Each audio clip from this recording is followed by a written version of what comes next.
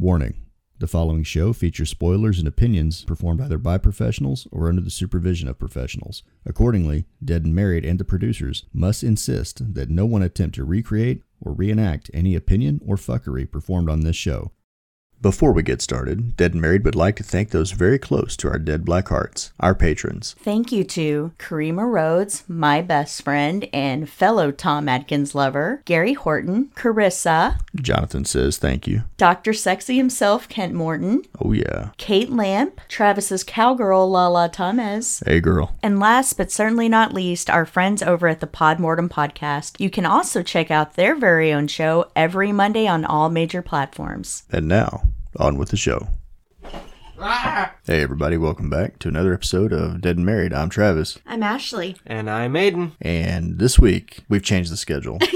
Ashley, by we, that's the royal we, Ashley has changed the schedule. You know what? It's our show. We can do that. I have no patience. I think we've established this on the show more than once. I have no patience whatsoever. So what are we covering? Today, we are going to be talking everything Halloween Ends, because as many of you know, it came out just nights ago. As of this recording. It came out on the 14th. It came out on the 14th. And originally, we were going to talk Rob Zombie's Halloween, but we wanted to cover this while we were still having our knee-jerk reactions and first impressions, and because like Halloween Kills before it, or hell, even 2018, this once again is a hugely divisive film, and we wanted to talk about it. Yeah, so we sat down and we had a discussion about changing it up a little bit, and you were like, hey, do you want to do Halloween Ends instead of doing Rob Zombie's Halloween? And I was like, absolutely, nobody wants to hear about that shit anyway. To be fair, this might have been the better movie of the two. Hi, Actually, Aiden. most definitely was the better of the two. Are you here, Aiden? Did you even introduce yourself? He did. I did. Okay, You didn't notice that, did you? She totally ignored you.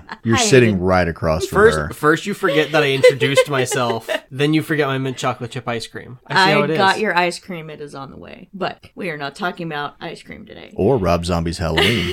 Thank you Thankfully. very much. Yeah. So I just want to say that I think that it is a great thing that they decided, even though, I mean, the pandemic's not over by any stretch of the imagination, but even though things have cooled down in that regard, I do think it is still great that they decided to do what they did last year, and that is make the film available for streaming and for theater. I actually wish all movies would be done this way. You know, that way the ones who don't want to go out don't have to, and then the ones who do, you know, still want that experience can still have it. You know, I'm really glad that they put it up on Paramount on the same Peacock? day. Whatever.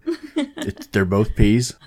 You know I don't do names. I'm really glad that they did it because we actually watched it at home instead of going to the theater. Yes. And I know that you loved it. I'm about it. I'm really glad that we went and spent the money to see Terrifier 2 in the theater instead of this one. Yeah, that's what I was going to say, but it would have been, we knew that everybody around here locally was going to be showing Halloween Ends. I mean, the the drive-in across the street from us is even showing it. But unfortunately, something like Terrifier 2, we had to travel an hour away from home and basically make a day of it because it's also a 3-hour film, when that is one that I wish would have had the ability to be streamed during its release. Yeah, well, to be fair, I feel like not seeing Terrifier 2 on a big screen, you would lose something. And this one, I don't feel like I did. I don't feel like I missed anything by watching it at home. We've talked about this a lot. I just like the theater going experience. I think David Lynch actually talked about it once. The whole experience of getting grossed and the lights being turned down and the curtains opening, which provided we don't actually do curtains, but just that getting transported into another world. The magic of that is why I will never not want to go to the theater to see a film. Well, I don't disagree with you there that there's a different experience, but I'm just saying that it's a better experience when you go to the theater and you watch the movie with all the things and you walk out and you're not like, okay, well, that was expensive. He did It's not. better when you walk out of the movie and you're like, that was fucked up. I enjoyed this film more than he did, so I think that's already out of the way. As someone who did not go to the movie theater this week, I have no comment. As far as my general opinion of movie theaters, yeah, I keep the same. I would rather, I'm like Dad, I would rather me go there and see a good, like a really good movie. I don't think this would have had that effect. I think this would have been one of the ones where I walk out of the theater and go, well, that was expensive. Oh my god, you guys are no fun. I'm sorry. I really like movie theaters, but I also really like going to see a good movie. Well, to be fair, Aiden, I don't think you would have made it through Terrifier 2. All I'm saying is that there are some movies where the scale of the movie itself is big, and to really appreciate it, you need to see it on a big screen. There are some movies out there, and I include Halloween Ends in that one, that the big screen experience is not necessarily going to add to it for me. I can understand your point. I guess in particular with this story, this particular story felt a little bit more intimate and personal as opposed to something that was grand scale. Yeah, but I don't know. I guess later, or as we get on with this, I'll tell you why I didn't like that. Just because, I don't know, I didn't like that they made it smaller rather than going bigger from what we ended with the last time. I understand that. I'm going to be very middle of the road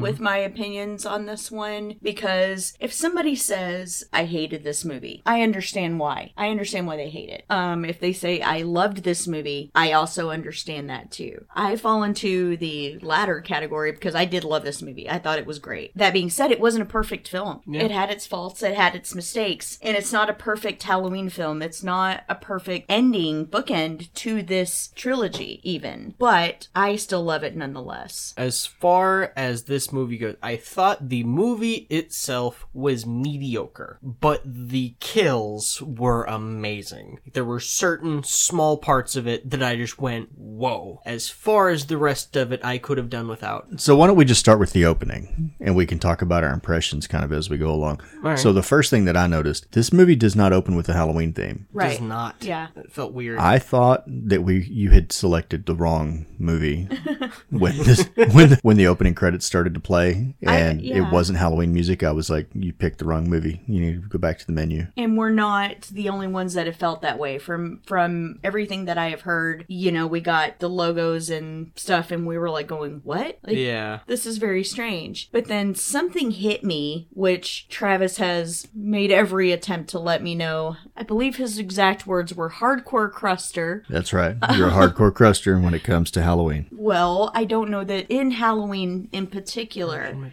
but especially since you and I covered the entire series last year, I would say that I'm a Halloween sort of aficionado now. So as soon as we saw the font, I went, oh, okay. And I wasn't the only person who found this out or noticed this either. You see that font and you see the color blue. My first thought was Halloween 3, Season of the Witch. I knew that automatically. And I will say that I did not fully understand what that meant until after the fact. So we've listened to a lot of reviews, and I don't think anybody did. I think they saw the font and they went, oh, Halloween 3. And then after the movie was over, they went, okay, now I know. Yeah, which is basically what I did too. So, but just having that Easter egg, if you will, alone should have told you, I mean, I'm not trying to sound any kind of way here, but it should have told you everything you needed to know in a matter of a minute of, we're not going to be in Kansas, Toto. We are not going to get the film that we think that we are going to get, much like the moviegoers got when they walked into Halloween 3 and got no Michael. It should have told you, much like the third one did, this is not going to be a Halloween movie.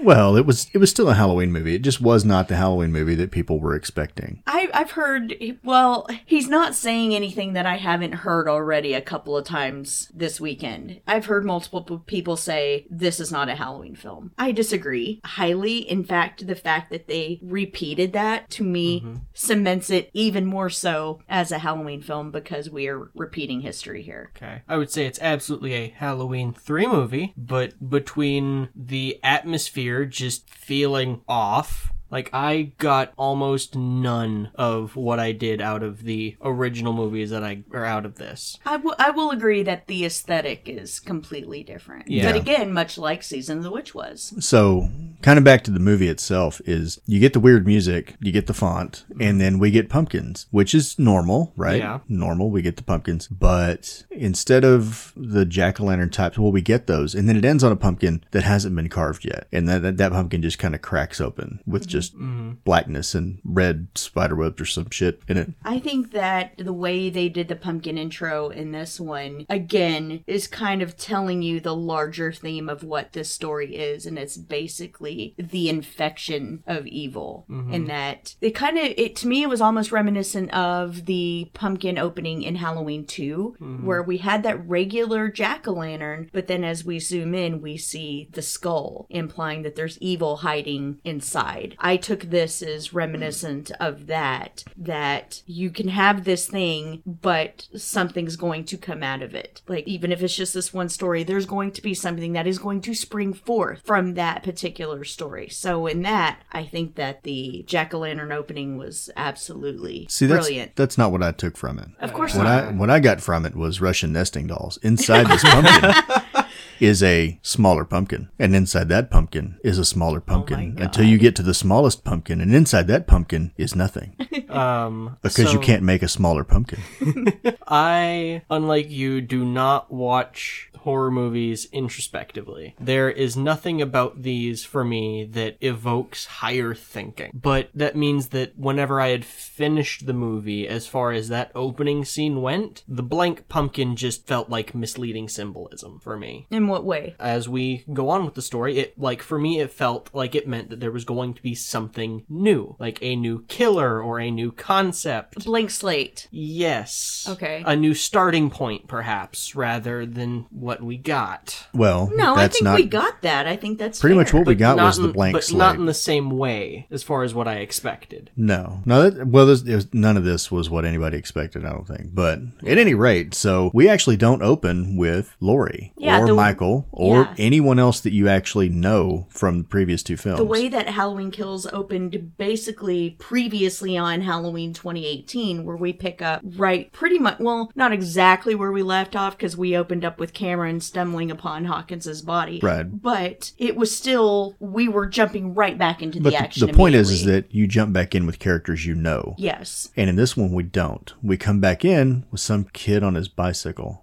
And he rides up to a house, and I guess he's a babysitter. Well, he mows their yard, right? That's how they introduce him. Yeah. He's talking to the dad. And do they ever go through the names of mom and dad, or are they just mom and dad? I don't know that they do, but I did They're not. really only in the movie for about 10 minutes. Yeah. Not less than that. I didn't do a full-blown IMDb check on this one. So he's supposed to be babysitting their little asshole kid. Yeah. And he is. The kid's terrible. Yep. Well, they do this thing where they set you up because the kid looks like, for all intents and purposes, he likes Corey. Because he's all, ooh, can you make me a paper airplane? And we're going to play and we're going to do this. And then it's pretty much that as soon as mom and dad are gone, he flips. It's like Problem Child. Yeah. Yeah, he faked it. And it's really shitty, right? I mean, we're going to find out. Corey has, I think, in my opinion, he has a full arc, an important arc to the story, because where we set him up as, he's going to be an engineering student. He's got a big future ahead of him. And again, you just talked about, he mows the lawn for this family. He's obviously taking care of their kids so they can go party or whatever. He seems like he's a good kid, like somebody you would trust with your child. So there's no indications here in the beginning that we need to worry about anything whatsoever. No, but what...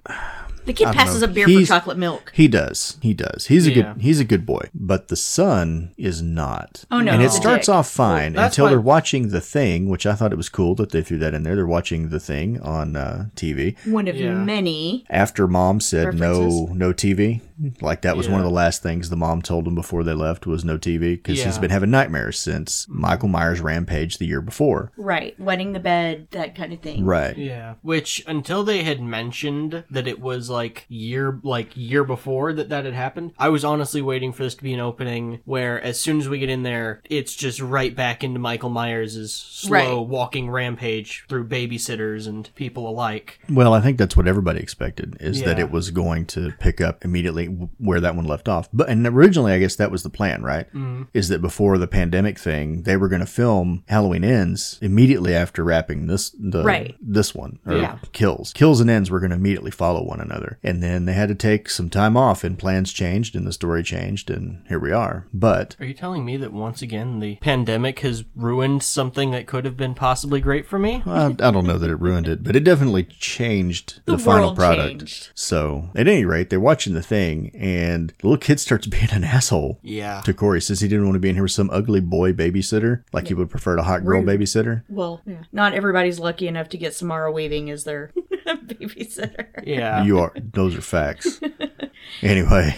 But we see Corey he runs off, I guess, to grab a snack. His parents had told him to help himself to whatever was in the house. And while he's in the kitchen, he hears some commotion, goes to the living room to see that it's in disarray, and the child is nowhere to be seen. So I think Corey, as well as us, are waiting, like you said, for Michael to inevitably show up. And we can hear the boy screaming from what sounds like the top floor of the house, or attic, or whatever. Mm-hmm. So naturally, Corey goes up there to follow him, which I believe, Travis, you were like, why? Again. I was also like, why? Because he's a good boy. It's his responsibility. So he goes up naturally to check on the child, whether he's an asshole to him or not. But we do find out that this has been a prank. Mm-hmm. And there was a thing with a knife. When Corey was going to get a snack, there was a cutting board with some bread and a knife on it. And when Corey had looked back at the cutting board, the knife had disappeared. So when he goes up to try to look for the boy, we notice that the knife is now on the staircase leading up to the attic. Now, once Corey has made it to the attic to try to find the boy, the door gets shut behind him, and we find out that the boy has locked him in there to fuck with him. Mm-hmm. And they never come right out and say that Corey has any fear, like any claustrophobia, but that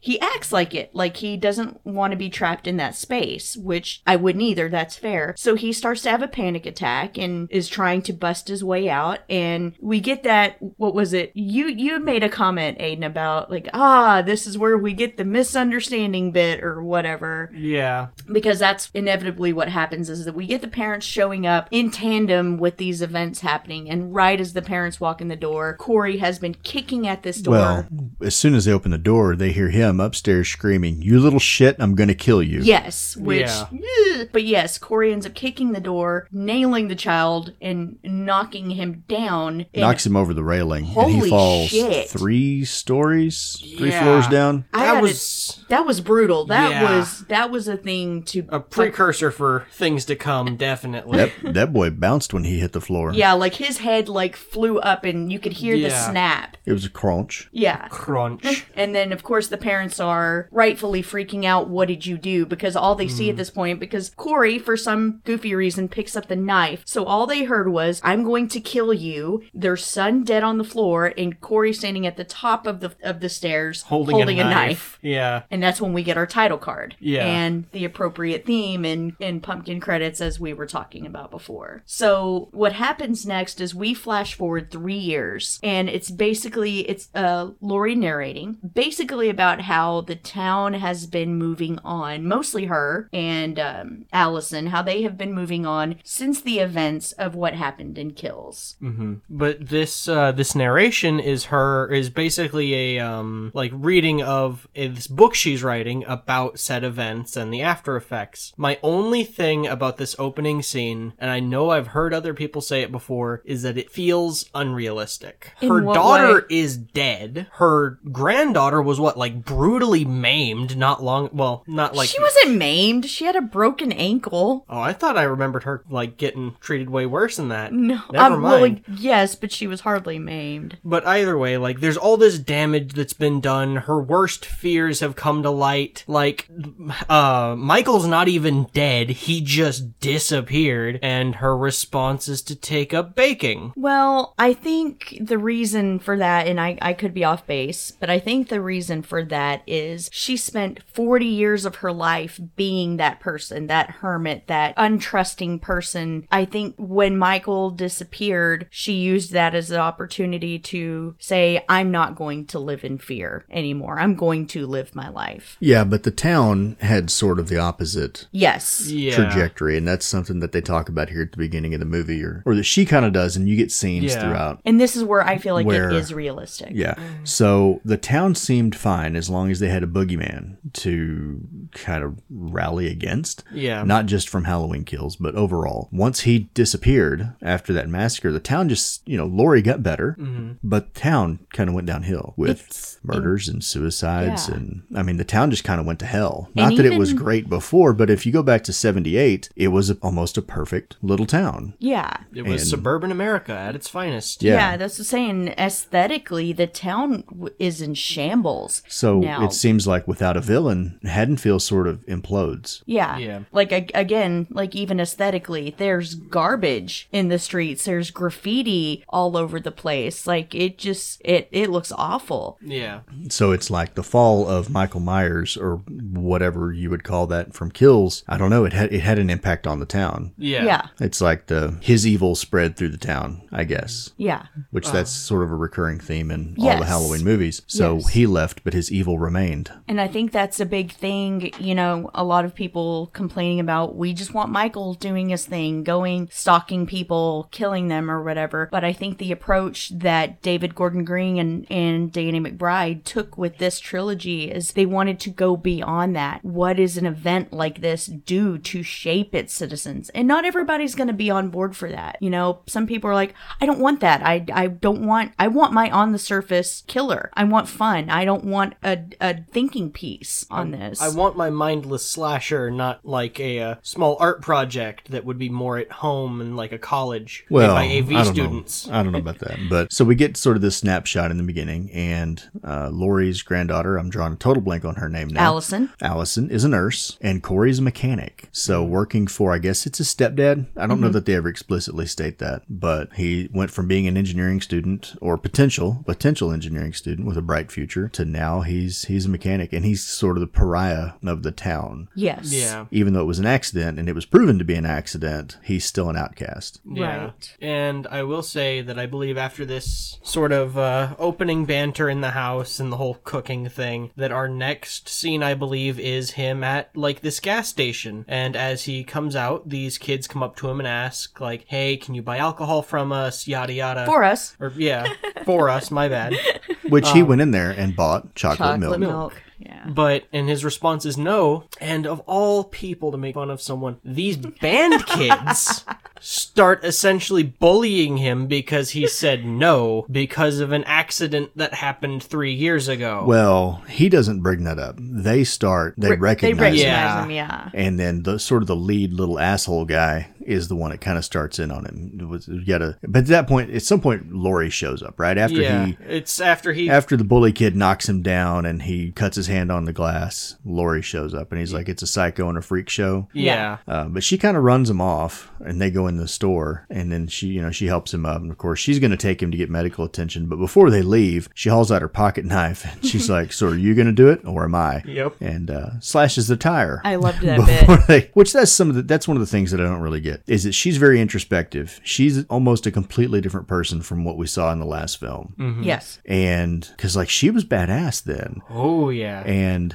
I get it that she was looking for a change, but nearly all of that I'm badass, I can take care of myself stuff is gone. But to be fair, out of all these years of practice, I'm sure she makes a mean peach cobbler. Well, I'm sure she does. But I still liked that that was still in her. It was. I just think that over the course of the film, we see her get her feels hurt and start crying way more often than seems appropriate, I guess. I mean, she's basically the Ellen Ripley of this franchise. I don't know that she got her feelings hurt and cried, mostly because I don't remember her crying about it at all. Mostly, she would just choose to throw her hands up and go, whatever, and walk away. Like, No. she didn't engage with those. No. At one point later, she does seem genuinely hurt, but I was going to say that as we are seeing that, where Lori still has that in her, in tandem, we are seeing that maybe Corey has a little bit of this in him too, with the breaking of the bottle in his hand. Like, he did not do it with intent. He just snapped for a second. Well, he squeezed it too hard. Yeah, but we see that he might have some anger in him a little bit too. But at this point, Lori takes him and his bicycle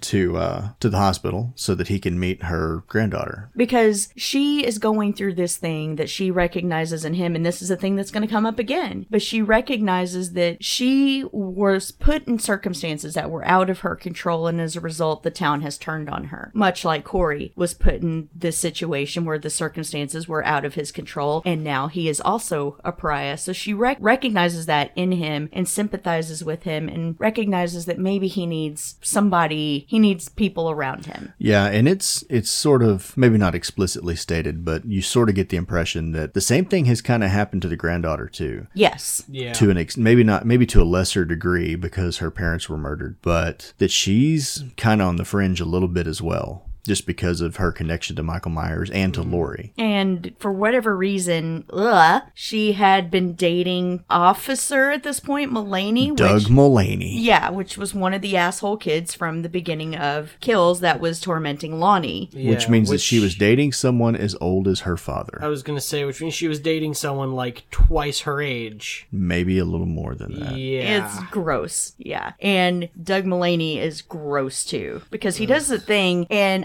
you don't find out till a scene or two later that they had been dating, but he just comes up behind like he's gonna pull her over because she's having this issue with her muffler hanging off the back of her car, and he comes up and he's like, I pulled you over because you're the prettiest girl in Haddonfield. And her, as well as me as a watcher, are going, ew, that's gross. And then she looks at him like, is this really why you pulled me over? And he's like, oh no, it's because I miss you. And then we're still going, ugh, gross. And then he says, no, it's because your muffler is hanging off and you need to get that fixed. He's a creeper, and it was really, he's creepy. Yeah, it's gross. He's all a around. creepy, gross, nasty person. Yeah, but you get the idea that maybe He's Allison. a Mulaney. Yeah, that was what I was about to... You get the idea that maybe Allison has faced a little bit of loneliness after I was wondering how much she'd had to drink to date that guy. after this has happened, because it's still fresh on our minds that she watched her boyfriend get brutally murdered in front of her. Yeah. So she's having a rough go of it too, and Lori thinks that it's a good idea to introduce these two kids that are going through a hard time. Maybe they can lean on each other a little bit. Naturally, Allison, it's almost like a instant attraction, like a love at first sight type of scenario, because Corey's sitting there getting bandaged up and she looks at him and you can see that she's immediately smitten with him. Also, during this scene, we find out that the doctor she works for is an asshole. Yes. By all And accounts. it's not really relevant in this specific scene, but it will be relevant later in the film. It's just fodder at this point. It's not. Well, no, I but- wouldn't say anything that I wouldn't say that it in any way serves the larger part of the story. It's just. I'm just saying that Yeah. because when he leaves, Corey tells Allison, you shouldn't let him talk to you like that. Yeah. And that comes up later. Yeah. I would actually argue that it also kind of starts to set up how she also isn't being treated great by any means by the community. We also, I believe in this scene, get to meet her absolute terror of a coworker. Well, I think her being treated differently in the workplace is for a different reason. Yes. One that her coworker was happier to oblige. Nudge, the nudge, wink, coworker wink. was sleeping with the doctor. And they talk about the promotion that she's clearly kind of an idiot coworker, is now the charge nurse. She just happens to also be probably boinking the doctor.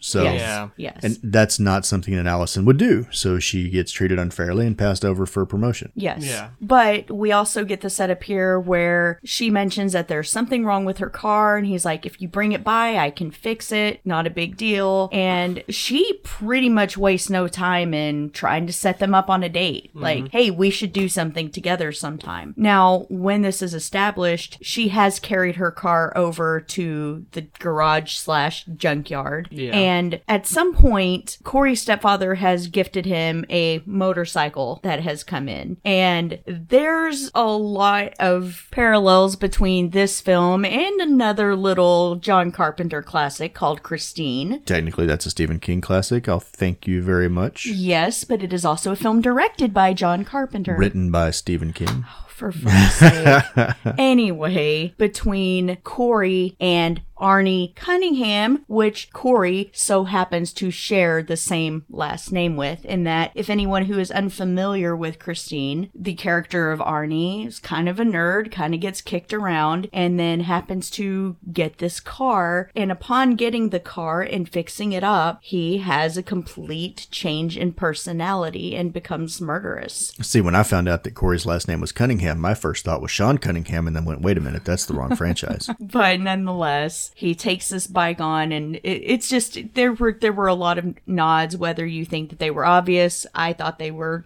more subtle. But I picked up on that and I went, "Hey, okay, I see what you're doing here." Without us going, because I realize that at this point we have been going beat for beat for beat with the story. We'll try to move along a little faster here. But Allison does invite Corey out on a date to a Halloween party, and I guess the bar that was in Halloween Kills is now. I think it's the same one. Yeah, is now changed hands and is being run by Lindsay. Well, she's the bartender at any rate. Yeah, at any rate, yeah. But they end up going to a Halloween party there, and Corey is Allison's date, and he comes in with a mask. It's a scarecrow mask, but it is still very reminiscent of Kind Michael's. of a clowny-looking scarecrow. Yes, it is reminiscent of the mask that Michael wore when he killed Judith as a child. But it's a child's mask, like the molded plastic Cheap. with a cheap elastic band around the back.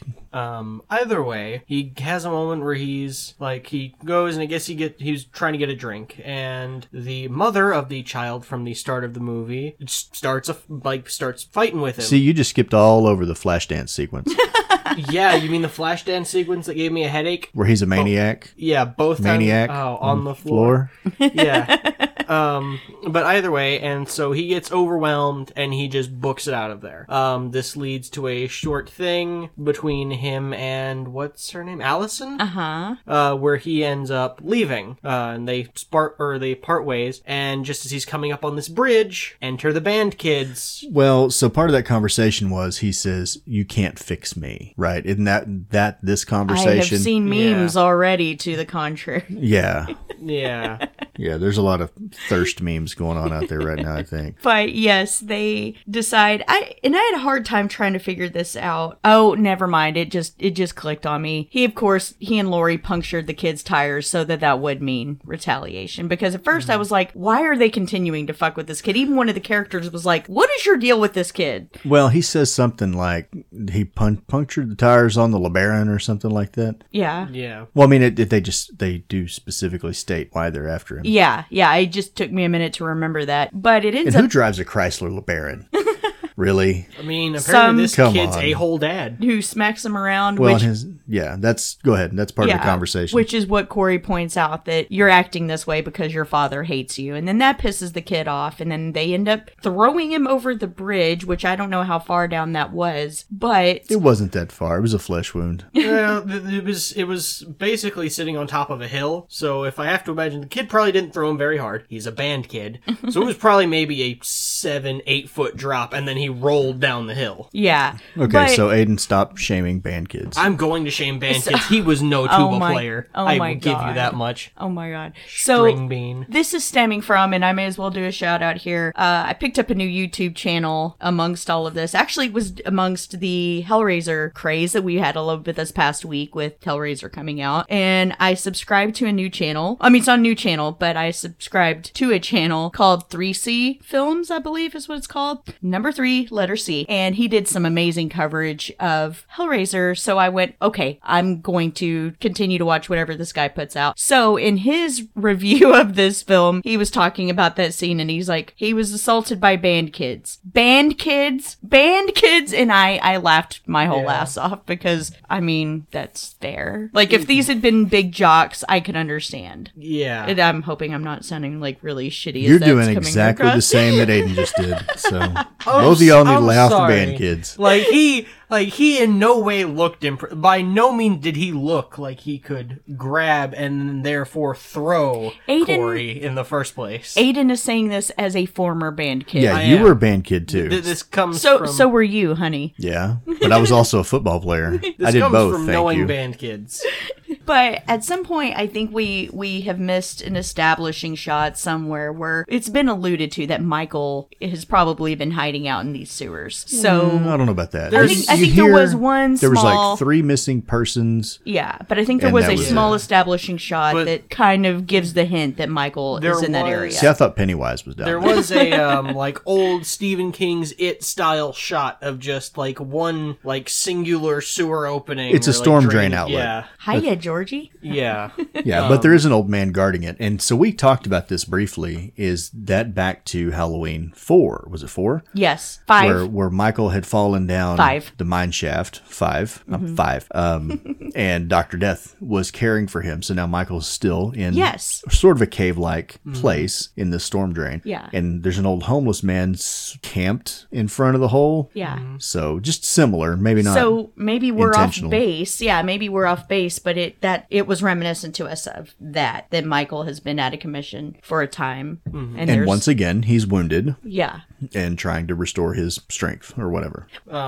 Either way, by hook or by crook, Corey ends up crawling in. No. Michael No. drags his body in right. there. No, that's the second time. But either way, so he gets dragged in there by Michael, wakes up down there, and for whatever reason, he isn't dead. But if I remember, he freaks out, right, and ends up trying to leave. And then Michael grabs him, and this is this is a point of contention for some viewers, is that there's a transference thing that seems to occur between the two of them. And again, I have no problem with this because again, it was very reminiscent to me of the end of Halloween 4 with what happened between Michael and Jamie. And in your mind, you're thinking they did not decide to go with that storyline of Jamie being our killer in the future. Are they going to go that route now? And there's no simple way about it. It's yes and no in that regard. But at any rate, they seem to lock eyes and something passes between the two of them. Now, you can have your own interpretation if you want, but the way I took it personally was Michael recognized something inside of Corey, and therefore that is why he let him go. Like, evil recognized evil. The way Loomis saw it in Michael, the way Laurie is about to see it in Corey. They just have an understanding of, and even the father of the kid that was accidentally killed, even he says it later, I just saw something in his eyes that told me that is not the same boy who mowed my lawn before. But either way, climbs out, and this homeless guy, the one that we had mentioned before that was kind of guarding the tunnel, accosts him, claiming to be... Asked him what his quest was and what his favorite color was. Ha ha. Either way, he accosts Did he warn him about the rabbit? He did not. And is like, I'm the real Michael Myers and such crazy homeless people. Yeah, I want my ramblings. mask back. Well, he wants him to go in there and get the mask. Yeah, and then he gets shanked. Well, he pulls. So when Corey went over the bridge, Yeah. he still had. I guess Laurie gave him that pocket knife that they used to slash the tires. He pulls it Because out again later. So He pulled it out on the band kids, and then they threw him over the bridge. When he Yeah. falls off, you see it stuck in the ground a few feet away from him. So the knife that the homeless guy tries to stab him with is Laurie's pocket knife that she had given him. Yeah. So, but this part of the movie was, I don't know, I don't want to say it was the beginning of the end for me, but it just didn't, that part did not compute. I'm totally okay with the whole them seeing each other in the eyes and all the stuff, right? They soul gazed each other, whatever. But the fact that Michael... Vulcan mind meld. Yeah. But the fact that Michael just let him go, because that's just not anything that he's ever done in the past. Not Right. really. That is a complete departure from any behavior we've seen from him in the past. Now, there's a scene that happens later, and I would say, okay, maybe this is more of a Dr. Death situation where he's keeping Corey around to feed him, sort of, right? And then it turns out to not be that either. But I've heard comparison to Hellraiser in that He's Julia. He's Julia in that he's bringing him his right. bodies to strengthen him. And yeah, and we'll talk about that when we get to that part of the movie. But this whole part here where you see Michael sort of he needs a fucking tennis ball walker. at this point. I mean, See Old Man Myers. he's going to have his life alert bracelet or something. Yeah. This didn't work for me at all. That's fair. Because in the movie immediately preceding this one, they talk about how the more he kills, the stronger he gets. Well, he just slaughtered like 20 people in the middle of the street. He took them out and fucked them in the street.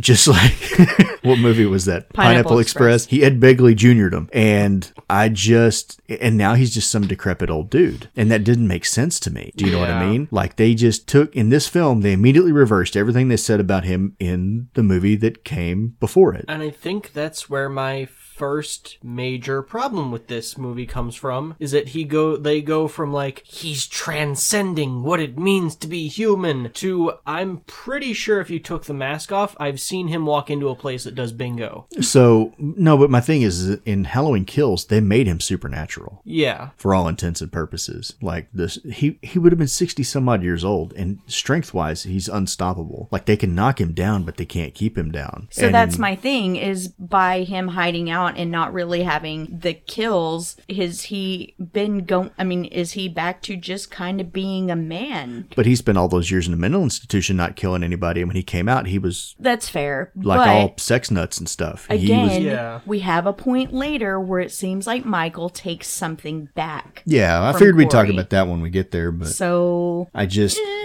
But here's my thing, and I'm not trying to be a bitch, but some of my aggravation with people has been that they're like, I don't want to see Michael like that. My boy, I don't. Okay. There are 12 other fucking movies you can watch if you just want to see Michael doing his thing. It's not that Michael's my boy, and I don't want him to do it like that. It's the inconsistency between the film that came before it and the very beginning of this one. Yes. I understand. That's what I'm saying. It's. I'm not saying it's perfect. That is one of my gripes too, is that there are plot holes in this film. Like, if you had ended Halloween Kills with, they gave him the beat down, they're all, high-fiving and slapping each other on the ass, and then they turn around and his body's gone, and he didn't kill anybody else. And then you snap to this, you got me. Okay. Yeah, that would he was wounded, he's been hiding out, he's been trying to recover his strength, and that's the reason he's in the condition that he's in. But that's not how it ended. No. He went like WWE SmackDown on those guys. Straight He slaughter. stuck a baseball bat up Tommy's ass. Like, he showed him where old Huckleberry goes. And like, that's just that I can't reconcile those two images in my mind, that he goes from this unstoppable Terminator-like killing machine. It's fair. Like I said, I'm not arguing. I just have a big problem when people, they don't want horror franchises to take any risks. They want the same thing over and over and over and over. It's like, it's okay for us to have something different sometimes. You can't eat that shit every day, Fred. Yeah, but no, that's my only real problem, is that in the last movie, we go from him slaughtering what I can only imagine were incredibly buff firemen, considering that's what they do for a job. Like, those had to be some large individuals wielding, like, the jaws of life and the frickin', like, fire axes. Old man bones be damned, like, he's ripping these people to shreds, to this movie, help me, I can't get my tapioca pudding open. Oh my god. Like, for real. Now he's eyeballing Chris Griffin. Yeah, like, it's bad.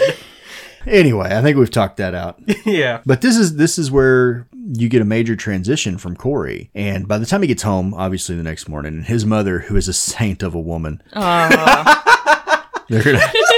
going to get her own holiday. It's going to be called Scream and Shame Your Child holiday. And and try to molest them possibly. Yeah. You know what? I don't know about all that.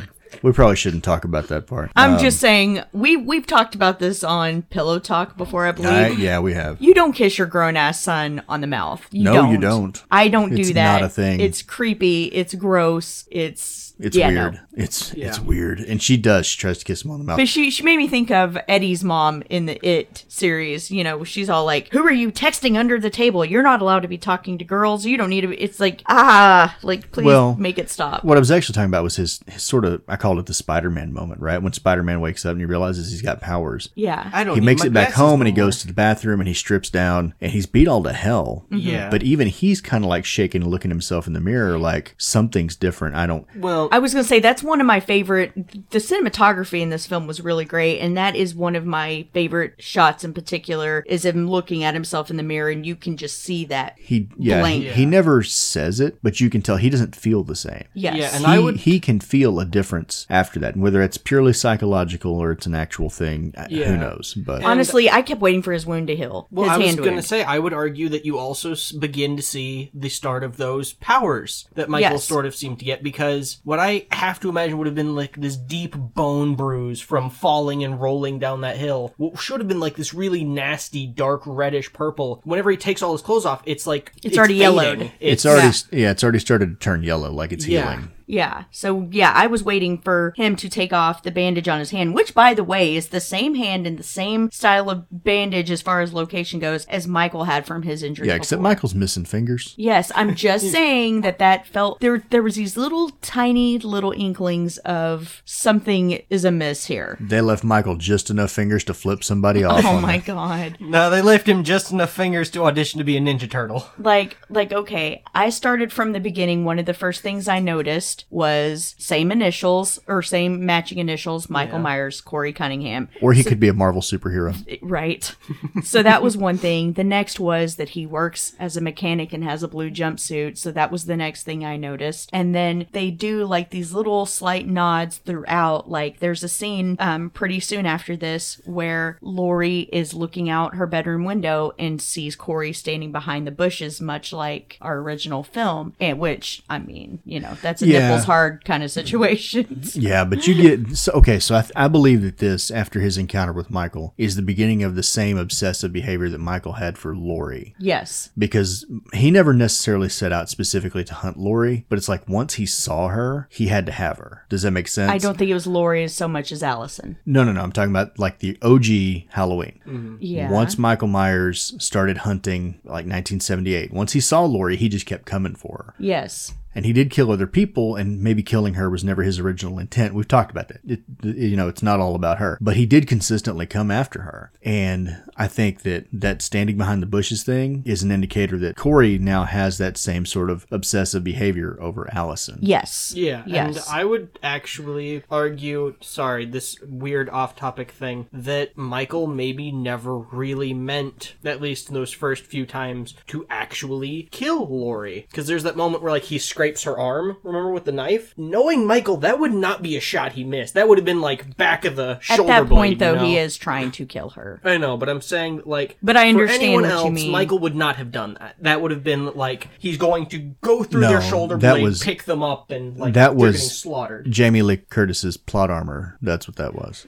It was purely Yeah. luck. Kind of Sorry. like, Yeah. how is it Still. that, how do they blow a hole in Jesse Ventura with a Predator cannon, but it only gives, Arnold, yeah. Arnold kind Arnold's of sunburn. a sore shoulder? Yeah. Yeah. It's because he's got peck armor. Yeah. And plot armor because he's Arnold Schwarzenegger. But we digress. In the moment where, yes, she sees Corey behind the bushes, and then he's gone the next minute, and she goes out to look for him, and then he pops up behind her, scaring her, saying, "I'm sorry, I was just here looking for Allison." Then something transpires between them two, where now, in a sense, it almost feels like Laurie is becoming Loomis, and that she is recognizing that something is very, very wrong with this boy. Whereas in their first encounter, Laurie seemed very almost protective, motherly. In this second one, she's very visibly uncomfortable the minute he gets close. Well, I think even she recognizes that something changed. And this is the part Yeah. where you're talking about where she goes to the bar and she's talking to the dad Yes. Yeah. of the boy that fell at the beginning of the movie. And even he's like, that's not the same kid. Right. Yeah. So we're leaving out some stuff pretty much for runtime. That's because you need to subscribe to Peacock or Paramount or whatever it is and watch it. But at some point, we are finding that Corey has now been staying in the house of the boy that he killed. He's been sleeping on the bloodstain Yes. where the boy died. And so at some point after this thing transpires between he and Laurie ends up coming to that house and basically telling him he needs to stay away from Allison. Like, she's been through a lot. This is not a good relationship for her. And this is the first time Corey says, if I can't have her, nobody can. So, Yeah. okay, we did skip over something that I felt was really important. After the incident at the bar, where he runs away, throws off the bridge, blah, blah, blah, blah, blah. He comes back, hiding behind a bush, wants to see Allison. Will you take a walk with me? Well, the walk brings him to that house, Yes. and he's showing her around. And I was pointed this out to purposely you. skipping that. Why? It's important. Okay. But at some point, she's downstairs and he's upstairs where the boy fell over. and it's just a flash of it. But when he walks up to the railing, if you look at the shadow on the ceiling behind Right. him, It looks so help me, that's Michael Myers' silhouette, not his shadow. yeah. Right. It's the shape. Because you can see like the collar sticking up, but he's not wearing a collar. So Yeah. he's casting the shadow now, Yes. the shape. Yes. That I did not catch that the first time. And when you pointed that out to me, I was like, holy shit, you're right. And that was like one of those kind of mind-blowing moments that I had. Mind blow. Yes, I'm sorry. But it's moments like that, like what you mentioned with the shadow, that it sort of put that thing in my head of, this is going to be the movie where Michael does what they had talked about, that he transcends, that rather than being Michael Myers, he becomes the shape, this like, this being outside of rational thought, something that exists purely to be and to spread evil. Eldritch. Yes, which just You doesn't use happen. the word anyway. Yes, Mom used the word. I actively attempted to not use the word, Like- but you used the word. Something straight out of like your Cthulhu mythos type of thing. Something that exists there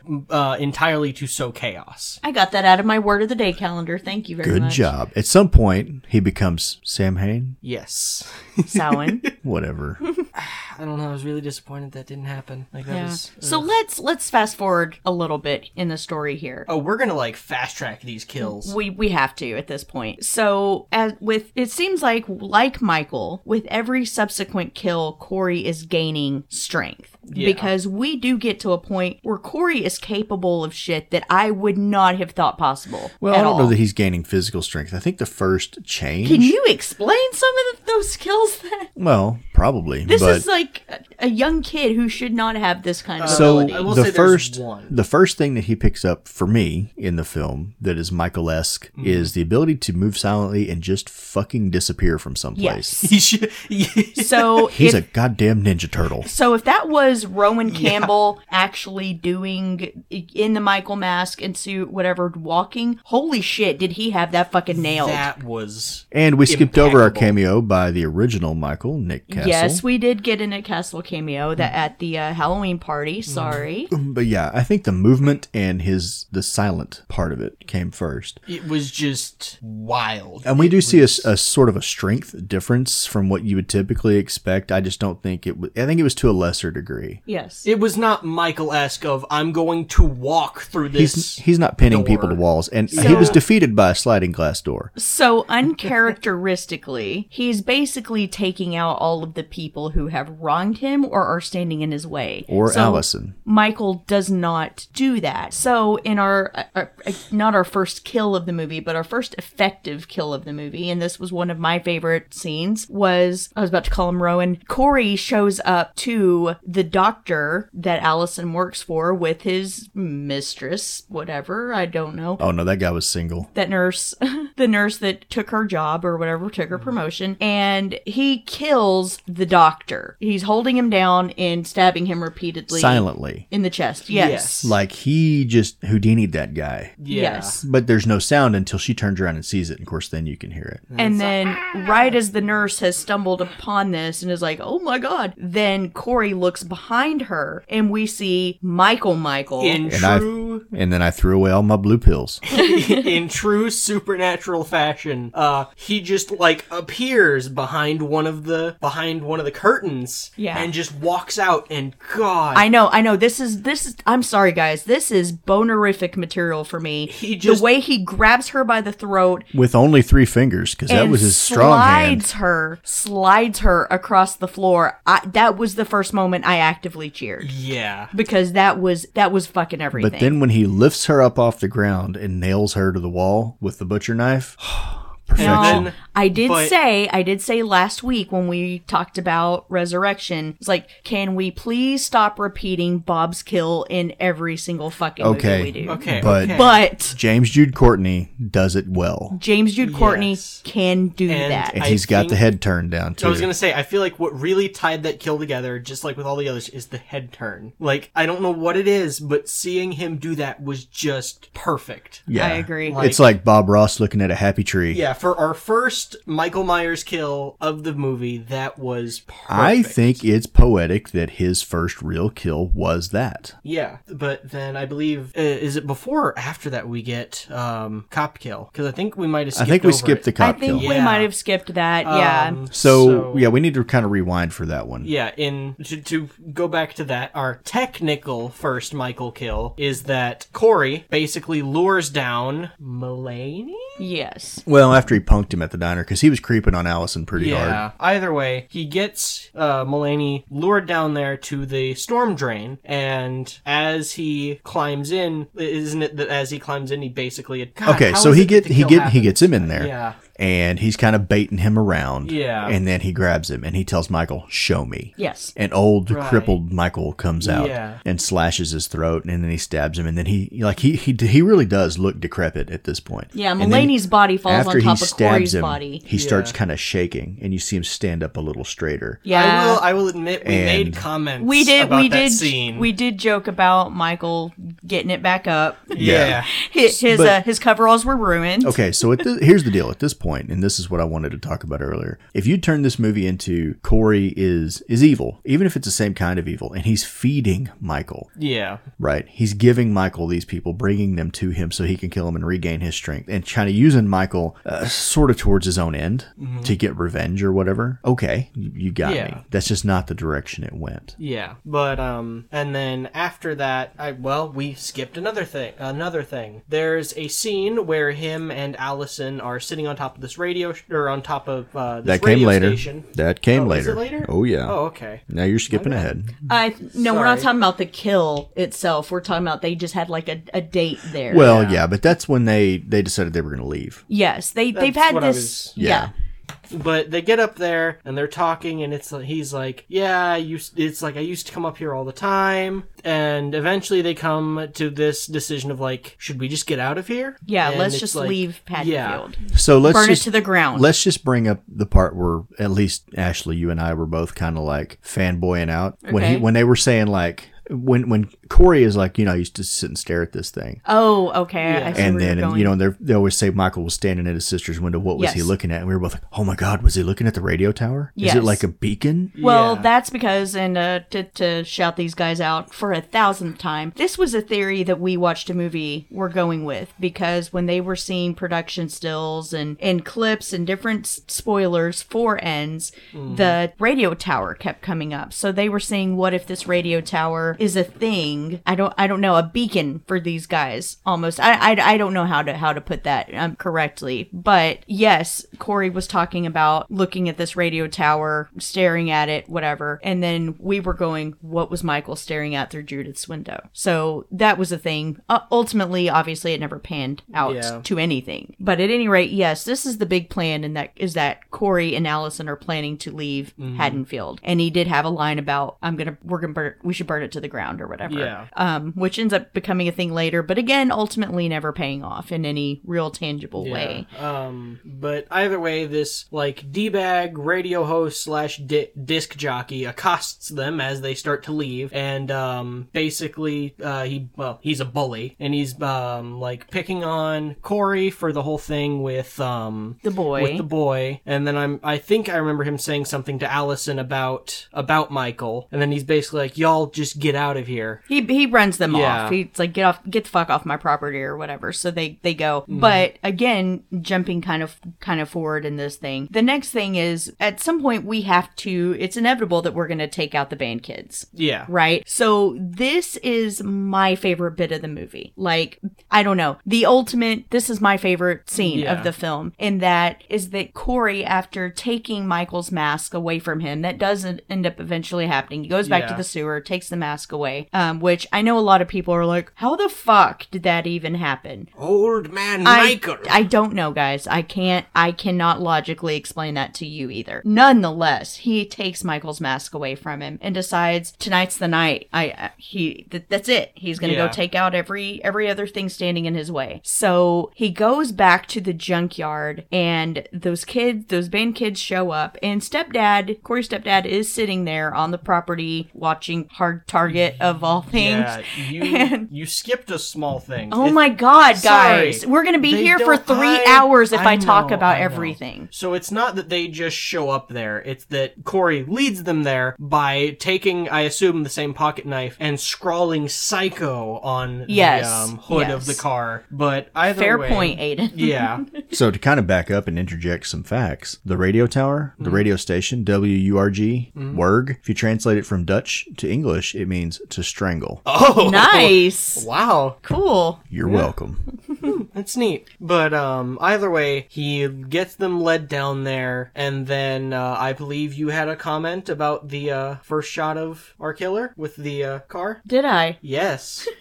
Sorry, every time I start talking, you're like, go back, go back, go back. No, this is where the obvious nods to Christine end up happening. But he starts picking off these kids one by one. There's one kid with an unfortunate haircut and eyebrows. We don't pick on anybody's personal style, but it was a choice. It was a choice. He impales him through the eyeball With a drumstick. with a drumstick. Not like a turkey drumstick, but like an actual drumstick that you use as an instrument.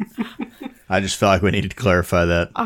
But we see that kid is dead, and then I don't remember specifically if it's that Margot girl who's next, or if Yeah. it's So then the second band kid, he starts to run them down with this car, and Yes. one of them gets trapped under the fence, but there's another one. This is where I was going to say Oh, that sorry. this was the shot from Christine where you had the headlights and then the girl running, and all you see is her back, Yeah. and him going after her. Yes, that was right out of Christine. Yeah. But she does manage to get on the other side of the chain link fence before he mows the truck through that, crushing her, or pinning her between the ground and the fence. Yeah. How that didn't kill her, I don't know. Yeah, No, she and should have then- been dead. But then, in the middle of killing these people, again, in same fashion, as he exits the truck, he just disappears. And for our second kill, doesn't he slices the throat open of one of the next band kid, right? Mm-hmm. Just, cuts her throat open. And it is at this point that lead D-bag alerts the dad. Hey, we're getting killed out there. Help.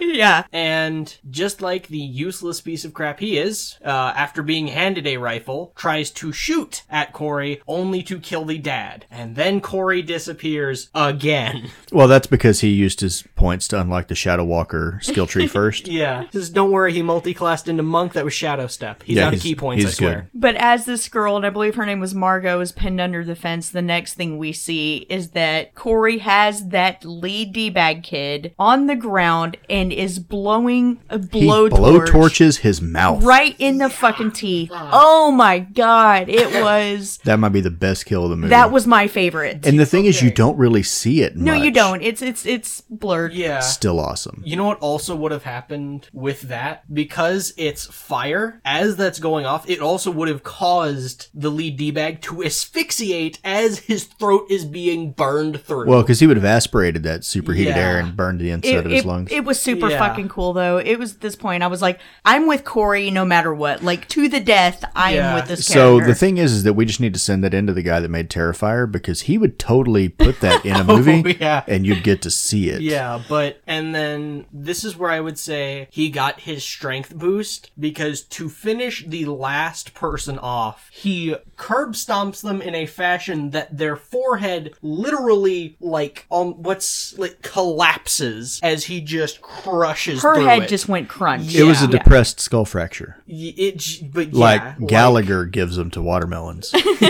Yeah, but we were sitting there going, holy shit, like, the strength, like, where did this come from? Yeah, and that was just like one of the most brutal parts of the movie. Yes, absolutely. Yeah, so from here we go to the radio station, right? We're back there, where they had their date, and the kind of douchebag DJ came out and he was like, y'all better leave before I fuck y'all up. Except that's not how it goes, and we get an awesome cameo from Darcy the Mail Girl. Yes, I was so happy about that. She was I was awesome. happy to see her in this. Yeah, so it was was cool I. that she got to be in a big movie. Yeah. And she dies, but you see it in the background, and it's Yeah, blurry. You yeah. don't It see didn't show how her. she dies. But the DJ, on the other hand, that was pretty brutal. That Yeah. I Like, would- he smashes his face until his teeth come out and then cuts his tongue off with scissors. yeah. Yeah. And now that's a level of sadistic that Michael never went to. Yeah, I think that's my thing, is that Corey is meaner. Oh, I agree. I agree. But then in a very... I don't think it was intentionally supposed to be funny, but... Funny in a dark humor kind of way. Yes. His tongue lands on A record. On the record. And so as it's spinning, every now and again it skips because the little... what is that? I'm sorry. But the little, like, rod... The needle. The needle keeps bouncing on the tongue, so you I hear like how 2 seconds of music. Yeah, and I like how the tongue starts to flop at one point. Yeah. And even so that in the next scene when Allison is driving her car to the diner they're supposed to meet at, even she's hearing that the music is fucking up over the radio. So I did think that was pretty funny. Yeah, but that's when it's like, we gotta leave, and whatever. She's supposed to be meeting him, but he's not there. Yeah. Right. But he calls her at this point, right? And he tells her that they gotta leave tonight. Lori has threatened to kill him, and I guess they have their fight, and she takes off. But then he shows up at Lori's house. Yes. Yeah. And this fight was not what I expected it to be. Honestly, I expected a bigger showdown between the two of them. I think... Like, once I realized that Michael wasn't necessarily going to be the centerpiece here, I thought that the big final fight was going to be between those two, but it didn't come out that way. She calls the police, tells them that there's somebody going to commit suicide, and gives them her number. But apparently that was all for his benefit. Yeah. She knew he was in the house, I guess, at some point. So she shoots him twice, like in the traps.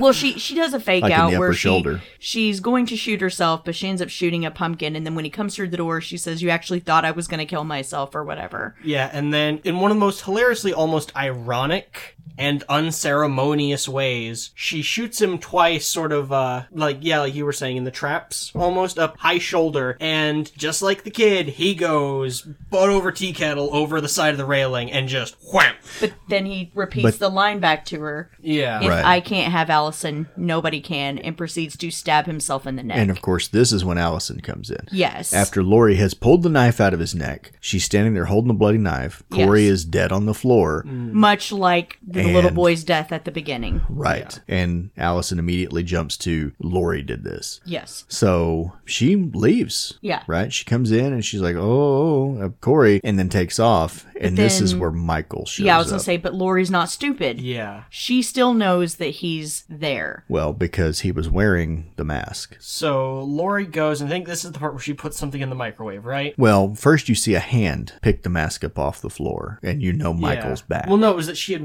walked off, right? Right, but she put something in the microwave and she's hiding. And it's like the pull cord to raise and lower the blinds was ticking or tapping on something. And he didn't know where she was until she reached up and stopped it. Like, just leave it alone. Yeah. She should know better by this point. But the microwave bit, too, was established in the beginning of the film that this microwave explodes food or whatever. Yeah. So she kind of used that as a distraction to, when it goes off, this is the time to jump out and attack Michael. And unlike in the other movies, in this one, as he's distracted, she comes out wielding a fire extinguisher and just whacks. Okay, so to be fair, she only gets in one crap good out. whack. Yeah, but it's still a meaty whack. Well, she knocks the knife out of his hand. So...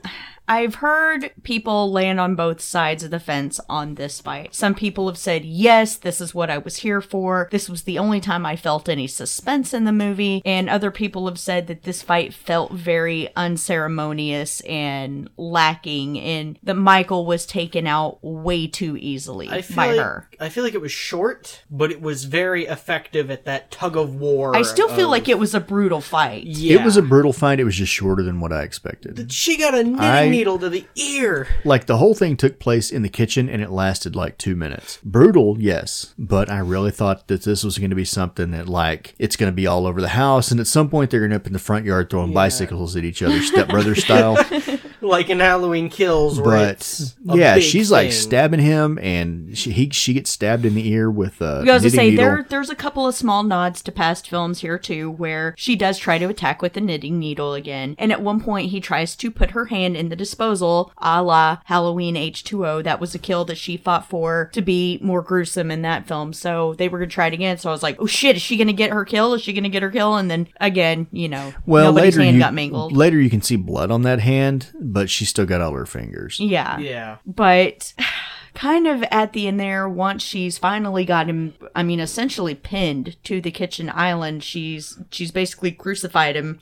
Yeah, she uses knives to pin his hands down to the butcher block countertop. Yeah, and then she uses a cast iron pan to drive those knives into his hand. And she, like, takes, like, her refrigerator, right? And she just brings it down onto his leg. So she has him pinned there, and she stabs him in the chest, and she gives a monologue basically about how for 40 years I've chased you, I've ran from you, and Michael jerks his hand out from that knife, so his hand is split down the center, much like Jason in part 4, and still somehow manages to strangle her with that hand. And about that time, Allison runs in and helps her basically finish him off. Well, she breaks his arm. Yes. Yeah. Oh, yeah. I forgot about that. The arm break over the island. Yeah, with this horrible, like... crunch. Stomach churning. Yeah. Crunch. But they get him pinned back down again. And this is the part that I had mixed feelings about. And is that the way that Laurie kills him is to cut his throat. And then his wrist. And that just... I don't know why, but that just felt wrong. Not as wrong as the part we're about to talk about. Right. So the police finally show up. And they're like, yeah, it's Jason. Or it's... Oh, shit. Jason. I just fucked up. I'm sorry.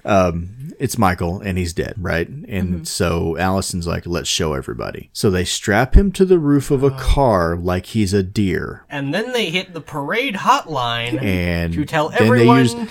They use the one phone number that they have that rings every phone in Haddonfield. Yeah. Because there's always that one number that'll call everyone all at the same time. Yeah, this is like American Pie where you have one email you're going to send out, but it manages to go to the whole campus. Yeah, it goes to the entire country. Yeah. And so everyone in Haddonfield shows up to go to the junkyard after they've paraded Michael through the town on the roof of a car. Yeah. So that they can feed him into the, I don't even know what that's called. It looked like a trash compactor. It's for metal. Yeah. It's like to shred metal. And then they feed him into it. Yeah. That's it. Yeah, they just kind of drop him into this giant metal grinder, and then, like, that's it. And that was the most disappointing part of the movie for me, I think. That's fair. So I was really, like, they should have given him a Viking funeral. Like, build a pyre, set him on fire, like Candyman style, right? Yeah. Give him a bigger, more dramatic end. I don't mind that they killed him. I mind that they just threw him in this grinder thing. And that was it. And everybody was like, all right, we're going to go home now. He should go out with a bang and not a whisper. Like if they'd Whimper. If they had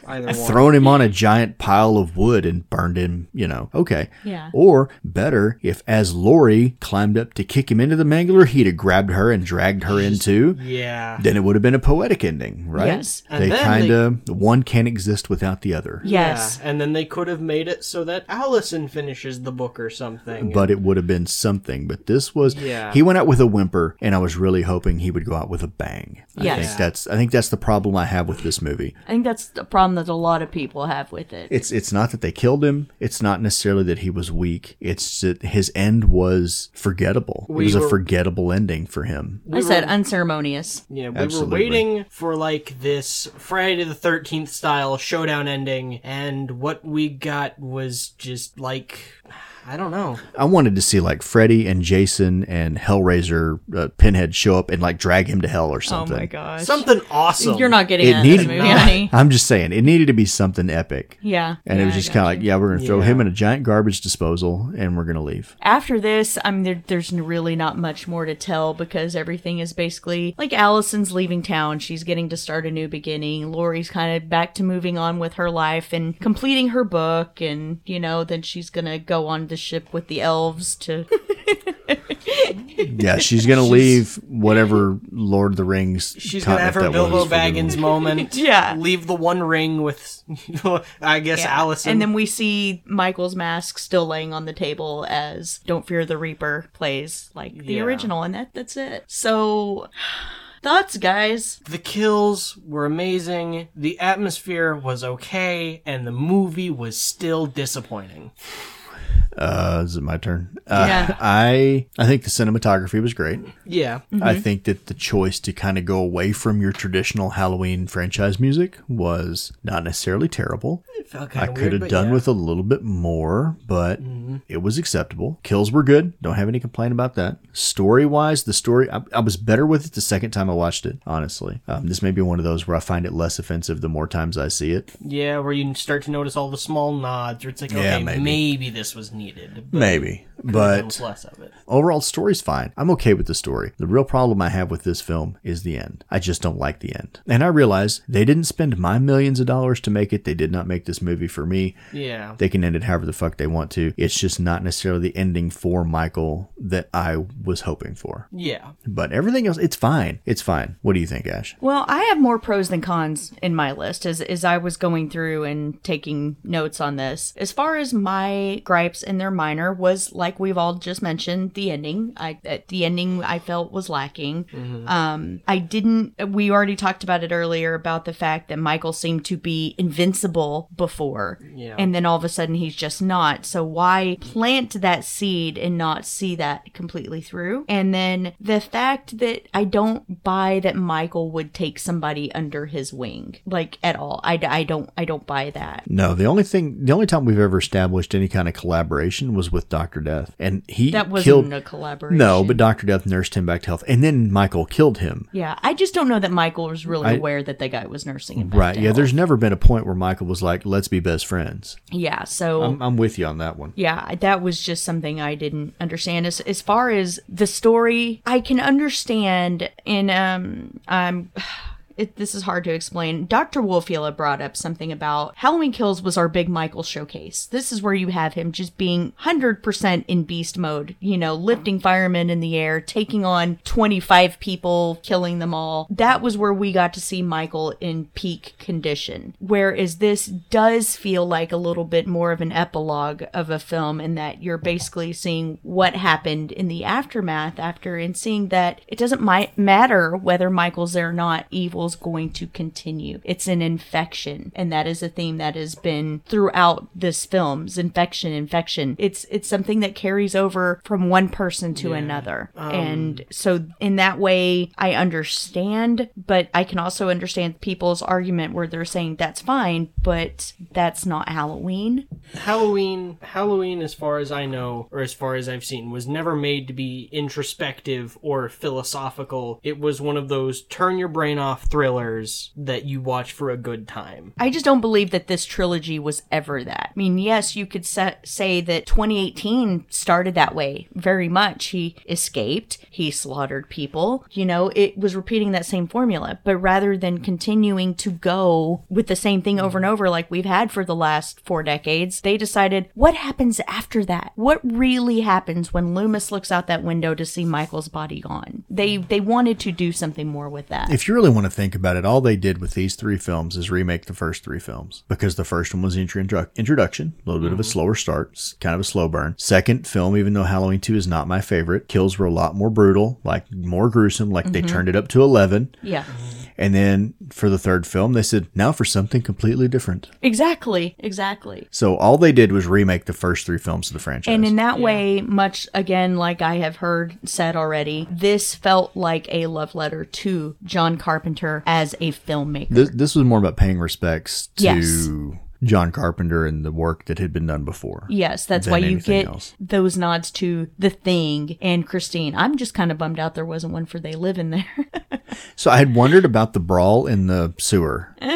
Maybe. It didn't go on long enough, but I'm wondering if you look at footage of the brawl from They Live versus that, like if you looked at the choreography, would they be similar? Yeah, but I think that this trilogy as a whole was more of a character study than anything else, and I'm completely fine with that. I'm fine. And the thing that's bugging me is that people act like this is the last fucking Michael we're getting. No, it's not, guys. We'll be here for Halloween 14 next year. It'll be fine. It's not. I'm down for it. I'll take my kids to the showing of Halloween 27. Further down the line, yeah, you will. Someone else is going to give their interpretation. John Carpenter gave his. Rob Zombie gave his. Now David Gordon Green has given his. That's what this is. Everybody's getting their chance to take a crack at this story, and it's fine. The way David Bruckner now has gone and he's giving his interpretation of Hellraiser. Fine. Let's see what someone else can do with it. And I'm good that that's what this person did, or these people did. They said, let's do something different. And so in that regard, the fact that they took risks with the story, I'm good with. And I feel like that's a brave thing to do. Giving it up for Roman Campbell. You know this guy's taking all kinds of shit right now because somebody said, oh, he had the balls to step up and think that he's going to be Michael Myers. Yeah, you're goddamn right he did. I was gonna say, like, and I think he was fine. He did a really good job. For I really did. It, to me, again, this, even though Michael's doing some crazy shit, this still felt like it had more realism, you know, as far as the way that the town is behaving and the way people behave. I mean, even, and it's a scene that we forgot to mention before where the lady who took that fluorescent bulb to the throat showed up later, and it shows that not only did she live through this attack, but she has to live with the repercussions of this for the rest of her life. Because she can't speak anymore. Yeah, she's not a faceless victim like the other people who have been killed in the other previous iterations. Yeah, but have been. I had a problem with that whole scene because the sister, I guess, is there and accosts Lori, and she's like, it's your fault you brought him here. Mm-hmm. Even though we established in the last one, this is not all about you. The guy from Armageddon said so. He said, this is not all about you.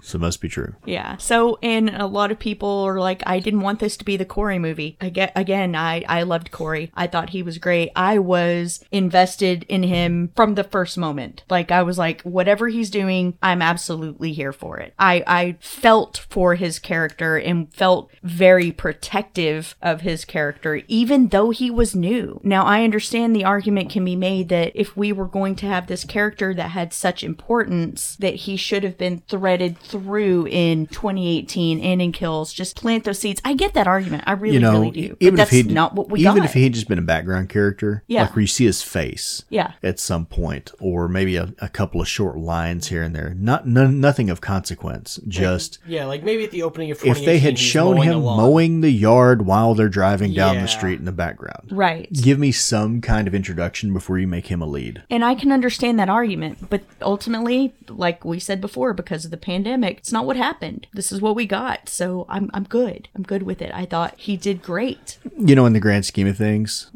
when you put that many years between films, they could have really screwed the pooch. They didn't do a bad job. Yeah. Maybe it's not the one we wanted, but it's the one we got, and it's not terrible. All things considered, it was good. And if you want a different one, all you need is a few $1 million, and you can pay somebody to make one just for you. Yeah. Mm-hmm. But it's the end of an era. It is until they make the next one. That's what I'm saying. It's the end of this story. It's the end of this trilogy. Yes. And somebody else will come along and they'll do something else. I think that's the part I don't understand, is that there's so much negativity out there. So much just bile from people that are like, this is how you ended it? Like, this is not the end. As long as there's an Akkad holding on to Halloween, there will always be more Halloweens. Yeah. But Malik is not going to let this thing die. He's going to let somebody else take a swing at it later, and there's going to be more Halloweens. I mean, honestly, they could just go back to formula.